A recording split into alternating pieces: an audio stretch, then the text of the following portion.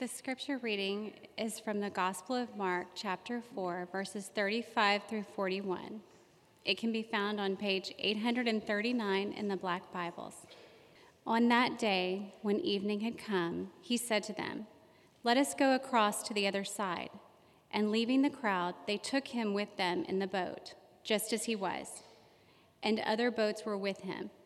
And a great windstorm arose, and the waves were breaking into the boat, so that the boat was already filling. But he was in the stern, asleep on the cushion. And they woke him and said to him, "Teacher, do you not care that we are perishing?" And he awoke and rebuked the wind and said to the sea, "Peace, be still." And the wind ceased, and there was a great calm. He said to them, "Why are you so afraid? Have you still no faith?" And they were filled with great fear and said to one another, "Who then is this, that even the wind and the sea obey him?" The word of the Lord. Thanks, Ozzy and Rebecca, so much. And Anna, thank you as well. It's beautiful and very worshipful. And welcome. Glad y'all are here. And let me pray for us now as we look into this well-known in some ways, but also super rich. We'll never plumb the depths of it this morning. I tried in the first hour, and we're like 15 minutes over, but I'm just kidding. I'll do my best. Let's pray. Father, we thank you for the fact that we are wonderfully made in your image, Father, and that you are with us. And we pray that as we look into this amazing story that you are at, Jesus, that we would experience your power and live without fear. In Jesus' name, amen.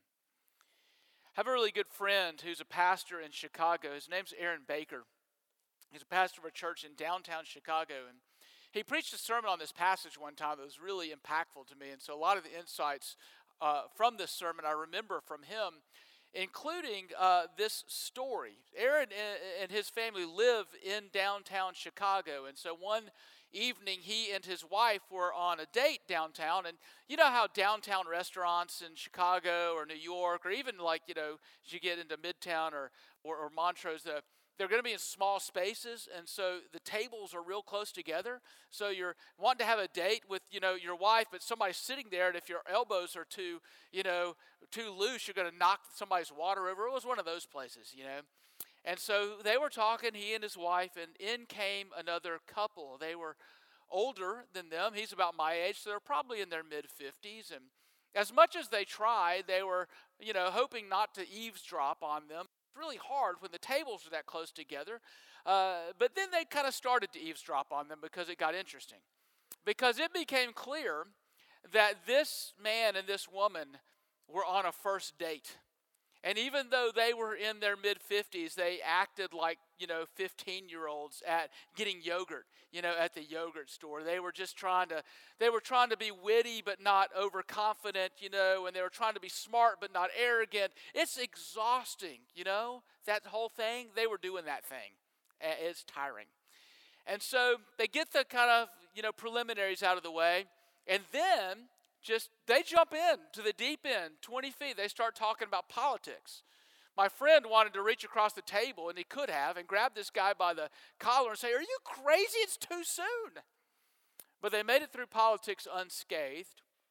And then they turned to the other subject that you're not supposed to talk about on a first date, and that subject is religion.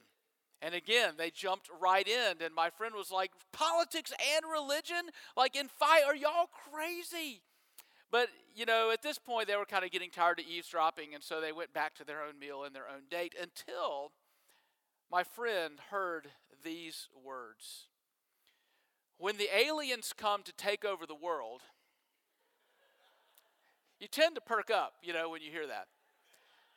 When the aliens come to take over the world, I'm going to be so embarrassed that religion still exists.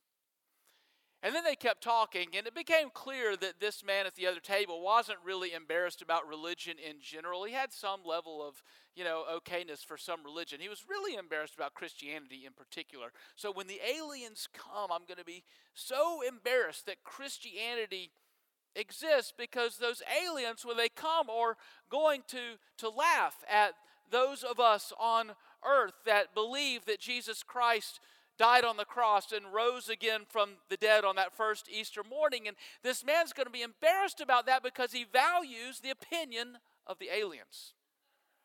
It's a true story. Now, what's interesting about this, other than that, is that my friend had this massive visceral reaction to this happening at the table next to him. It wasn't that he was amused by it or bemused by it. He got angry, and he really wanted to engage this man. He wanted to stand up, and he wanted to say, "Oh yeah? You're going to be embarrassed at the abolition of slavery? You like that, don't you? Well, Christians did that. You're telling me that you're going to be embarrassed by the civil rights movement. I bet you like that. Christians did that. And what if one of these aliens happens to land in Houston and they have a heart attack? Well, don't you know that they'll probably go to St. Luke's or to Methodist and one of the best heart surgeons in the entire world that reside there? You know who did that? Christians. They did that. That's what he wanted to say. But then he thought, why am I so angry at this man? And why do you and I get angry at those kinds of things? Why do we react that way? Well, I think there's a one-word answer to that, and that one word is fear. You see, just like the man at the table next to him did not want to be embarrassed when the aliens came back, my friend really didn't want to be embarrassed about this man in the presence of this man who was thinking about the aliens. It's all about fear. Fear. I get it. Because I live like that sometimes, and I bet you live like that sometimes too. But there is good news, and you don't really have to worry, because when the aliens come to take over the earth, you know what they're going to find? They're going to find people from every tribe, nation, and language under heaven gathering around the throne of grace, worshiping Jesus. Why? The church is going to exist, and the church is going to persist. And the reason for that is that the church is created and sustained by the power of God, not by our power. And so we don't have to live in fear. And that's the heart of the story. The power of God, our fear, and faith. It's really a story about fear and faith. I mean, think about it for just a second. If I had to choose, if I was forced, if somebody handcuffed me and tied me to a chair and said, you must choose one word, just one word that characterizes the pervasive, motivating force in our country and in our culture right now, one word, what's that word going to be? And the word that I would choose would be fear. What so often drives us as parents? Fear. What drives our divided and divisive political culture in our country right now? Fear. What drives our competition among Christians in the city of Houston right now? Fear. What drives the worst fights that you have ever had with your husband or your wife or one of your children? Fear. But good news. The fact of the matter is that you and I largely are fear-driven people. That's just a fact. But we're in good company. We're in the company of Jesus' disciples. In fact, the disciples are afraid in this story. But here's the thing. This is the part. We know that they're afraid when they think they're going to die because there's a storm.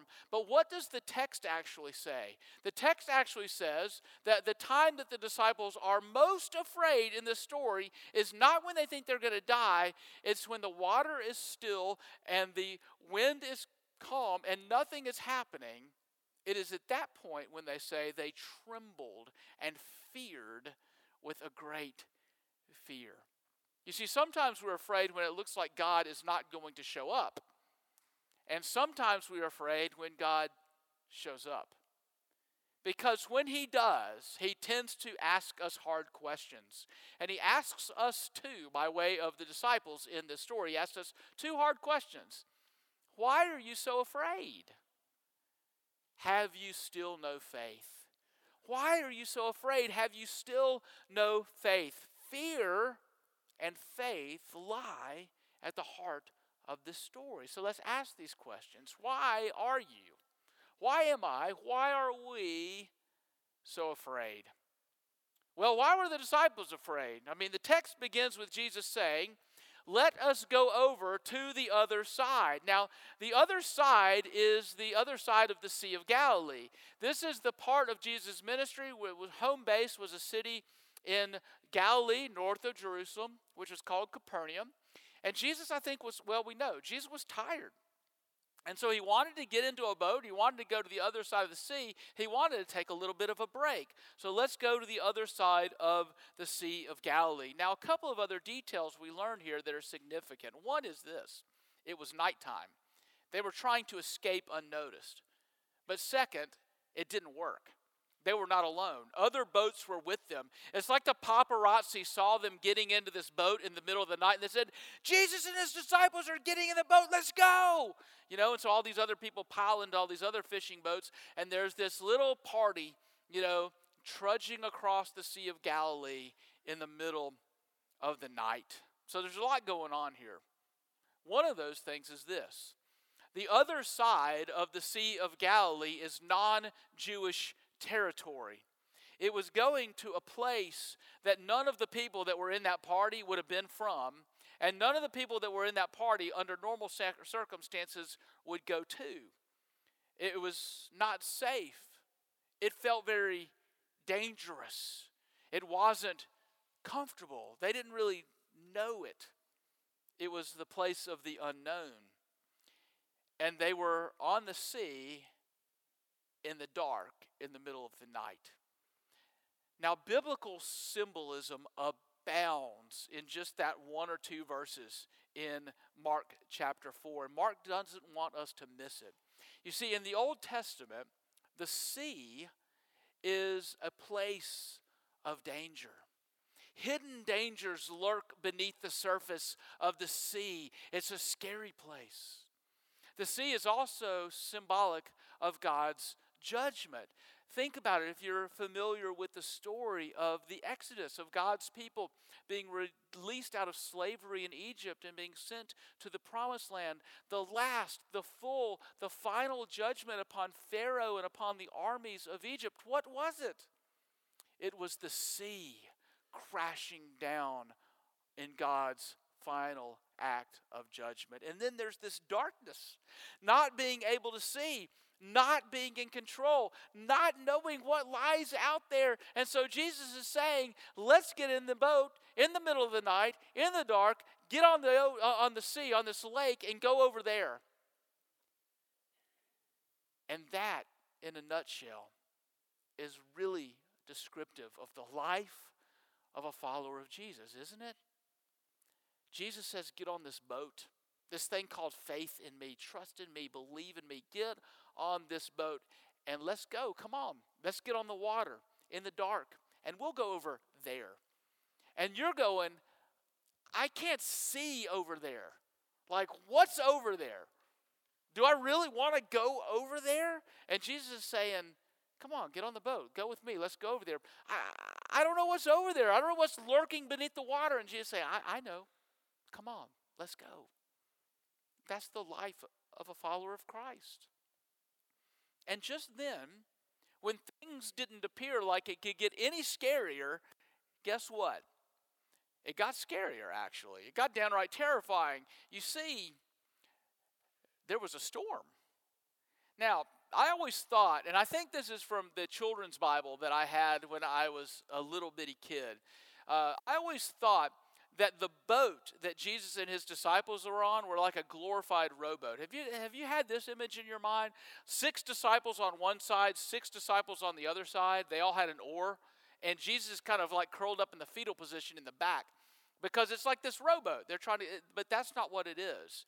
Archaeologists, actually, somebody told me between services, and I promised I would give credit where credit is due. An archaeologist from Texas A&M University. So, go gig 'em, Aggies.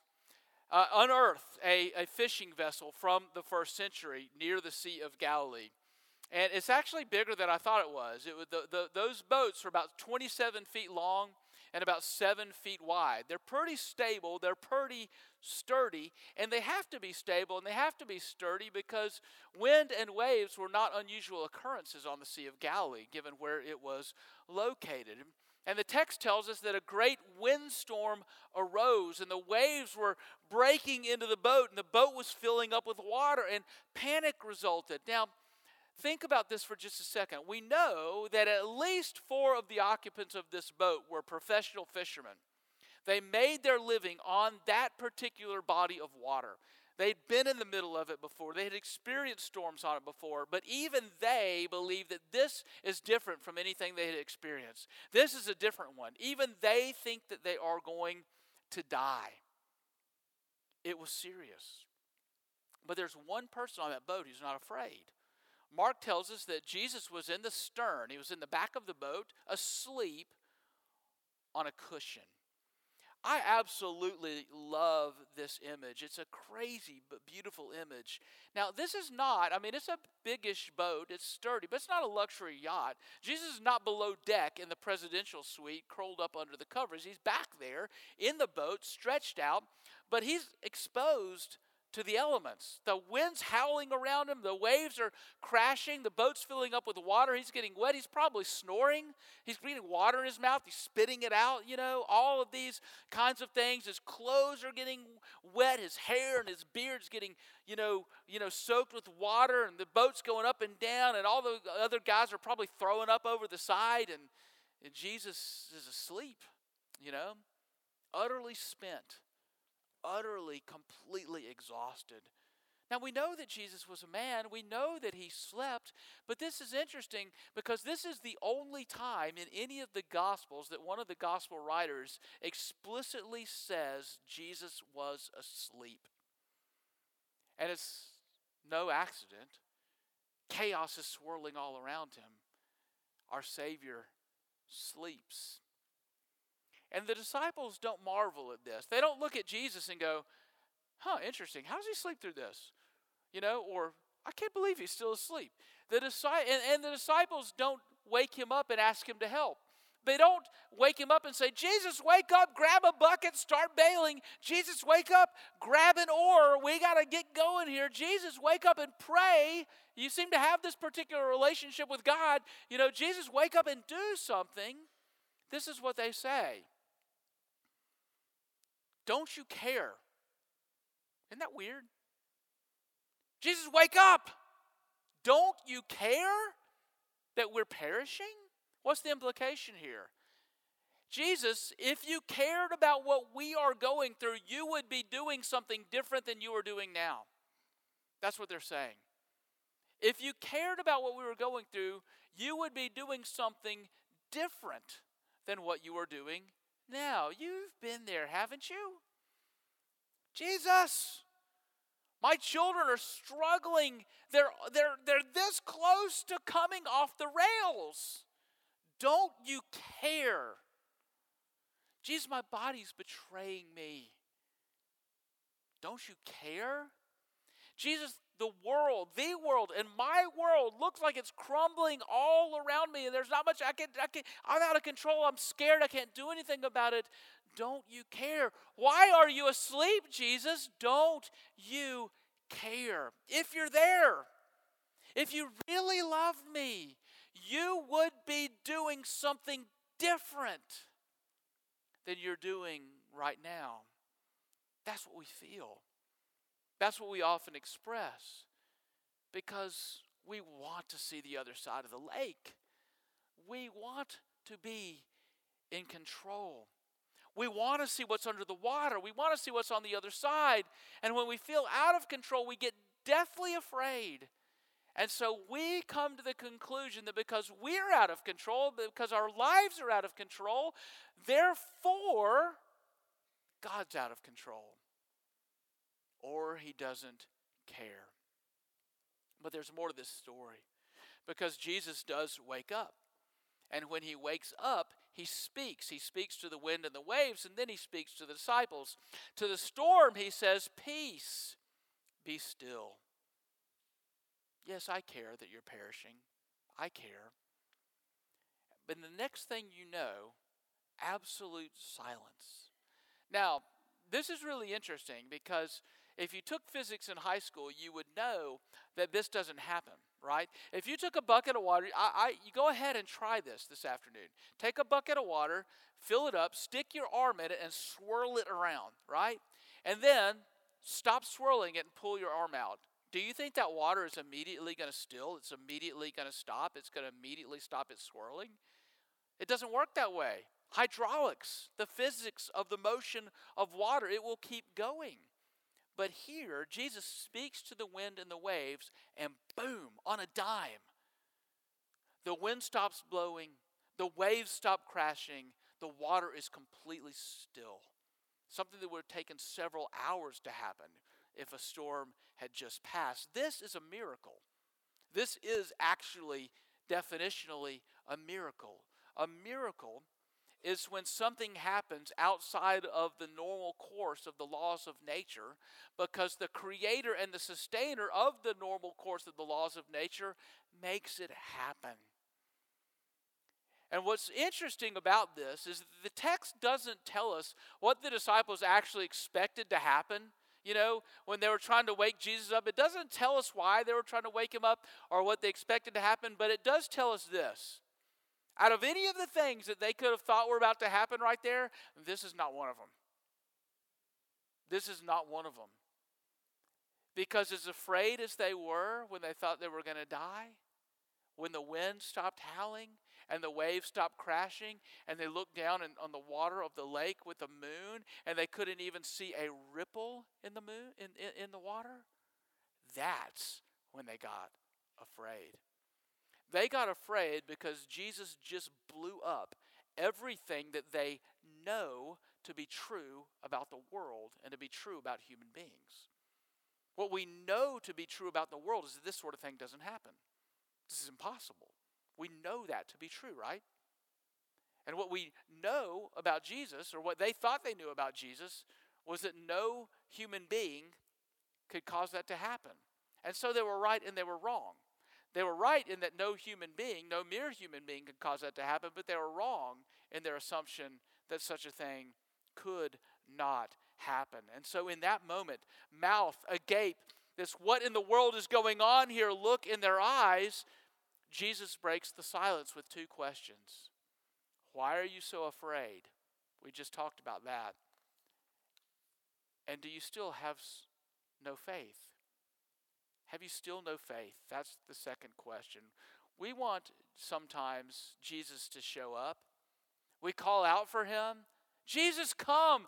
Jesus, show up. Jesus, be here. But here's the thing. Sometimes we pray to him that way, and we need to be prepared when he actually does show up. We need to be prepared for what he is going to say and what he's going to do. And what Jesus is saying here is this: faith is the antidote to fear. We often think that the opposite of fear is bravery. That's not true. Bravery is doing something even when you're afraid. And we often think that the opposite of faith is doubt. But what Jesus is saying here is that the opposite of faith manifested in our lives is fear.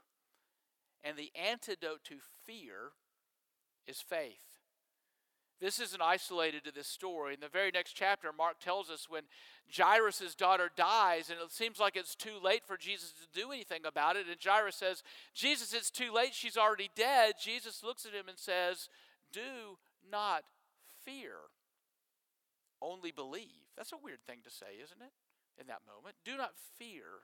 Only believe. So what is this thing called faith? And how is it the antidote to fear? We have to be careful here to define these terms correctly because it's easy to miss the point. Culturally, our culture believes that faith is just believing that something good is going to happen strong enough and hard enough and that it will happen, right?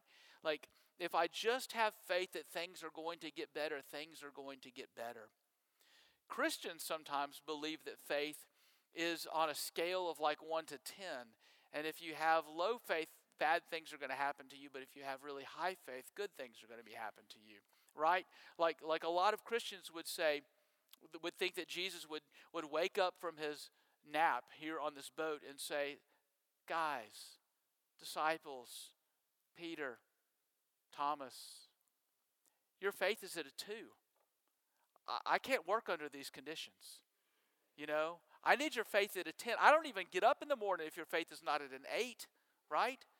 You guys crank it up, and then I'll show up and do something. That's really what we believe that God does, but that is not the case. It has nothing to do with the amount of faith. It's the object of our faith that is important. All Jesus is saying is this: I'm here in the boat with you.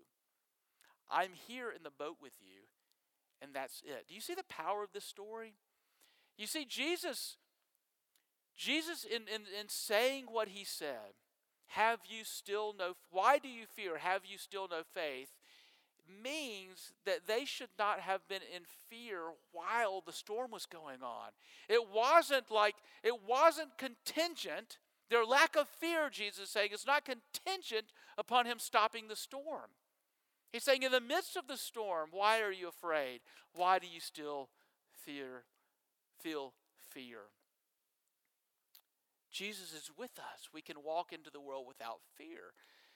The problem is that we don't live this way, do we? We don't live this way. There's so many examples of this in our lives. You know, social media is essentially a media driven by fear, even as utilized by those who follow Christ. It's so much about fear. I read a review, maybe about a year ago. I read a review of this book, this Rachel Hollis book, Girl, Wash Your Face. Have y'all heard of that book? I think she has a sequel to it. I read this review in BuzzFeed, which is really weird because I don't think BuzzFeed is generally known as a place that you would go for nuanced cultural critique. But in this case, it was actually good. And it was a review of this book, Girl, Wash Your Face. And without going into details of why it's problematic that this book is called Christian literature, the reviewer pointed to something that was in a part of that book that's also endemic and as a cultural phenomenon, particularly as it's displayed in social media. And she called it, and I don't know if she made this term up or if she borrowed it from someone else, but I'm never going to forget it. It lodged in my brain. She called this cultural phenomenon curated imperfection. Curated imperfection. Curated imperfection is the Instagram post or the blog post that tells you something like this: oh my goodness, my life is a complete mess. Oh my goodness, my life is a wreck. Just look at me. But then you do look, and you look at the picture, and what you see is a carefully staged mess, right? You see a carefully staged mess that makes you jealous of this person's life who just told you that their life is a mess. Why? Because it's a picture of them sitting on an unmade bed with all of their children still in their pajamas and their children's books strewn about the bed. There's a large latte sitting on the table. You know, it's messy, but their hair's done. There's makeup on, miraculously enough. You know, it's like that. You know, it's messy. And then the caption on the bottom of it says, could my life be any more crazy? Right? But you see what this is? This is somebody saying, I'm a mess, but I'm only showing you the part of the mess that I want you to see. I'm showing you the part of the mess of my life that also tells you that I'm a good mom. Because even though my bed's not made, look at all these children's books that are scattered around here. Look at what we're reading, you know? I'm only going to show you the part of the life of my mess that tells you I still get my exercise in. Even with a toddler hanging off my neck, I'm still getting it in. Or a picture of the kitchen that's got flour on the kitchen and things strewn about. Look at how messy my life is, but I still cook like that for my family. Right? Curated imperfection. I'll never show you the real mess. Why? Fear. I have to utilize social media to validate my existence. Or the other side of the coin is I have to utilize social media to invalidate your existence. Hey, you that I don't know, I don't like your comment. You're a moron. who just used a stupid non sequitur that is self-defeating. And I don't even know what that means. And they probably didn't either when they said it. Right? Fear. Fear. Fear. So much of our parenting is about fear. It starts early. Oh my goodness. He didn't roll over and 2 streets away, he rolled over. Is he going to play for the Texans? The answer to that is no. But it doesn't matter. And it goes from there. Mama Bear and Helicopter Sports Dad are all about fear. I know I have been there, right? What happens in your heart when your child gets that teacher? Mama Bear. Rah! Right? What happens when your child doesn't make the team? Doesn't get invited to the birthday party?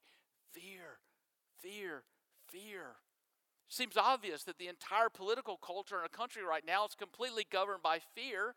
Fear of loss of power, fear of loss of cultural influence, fearing immigrants, refugees, but also fearing the ethical, moral standards, any ethical, moral standards, anything that would impinge whatsoever on the unassailable idol of my personal freedom to do whatever it is that I want to do. I'm going to attack if I feel like that is impinged upon. Why? Because I fear it being taken away from me. Fear. And here's a secret. So much of ministry can be about fear too. I thought about that a lot this week. And you know, there's a difference between making a mistake and making a decision that doesn't play out the way that you want it to or the way that you hope it will. There's a difference between that and decisions that you actually regret. And I have realized in my life of ministry that any decision that I have made when I would like to go back and say, I really, God, would love a do-over. I'd love a mulligan here. Do I get a mulligan, on this decision? On something that I really regret. Every single time that has happened, that decision had been made out of fear. Fear of controversy. I really don't have the energy to deal with what this is going to make me deal with for the next month, so I'm just going to ignore it and sweep it under the rug.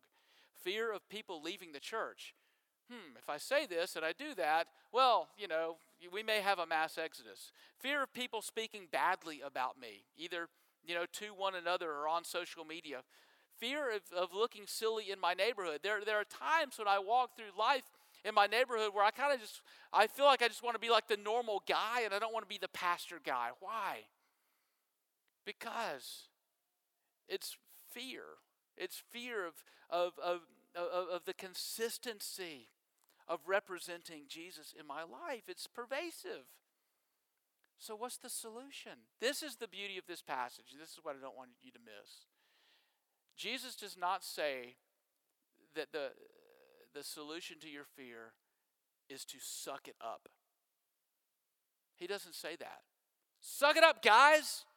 Grab your oars and row. Just deal with it. Be brave. Be strong. Pull yourself up by your bootstraps and just keep plugging away. No, he says the solution is faith. And faith means this. Faith means the certainty that Jesus is with you in the boat. You see, that's why he told them that they should have actually had faith and not feared even before the storm was calmed. Have you still no faith? I'm here.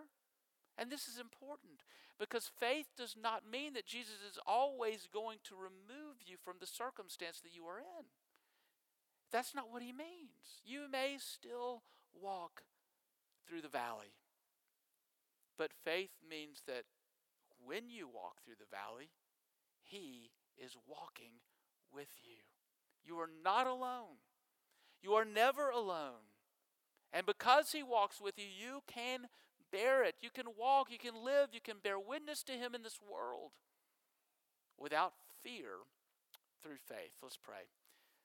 Jesus, thank you that you are with us in all things. We pray that by your grace we would walk through this world with faith, with not fear. In Jesus' name, amen.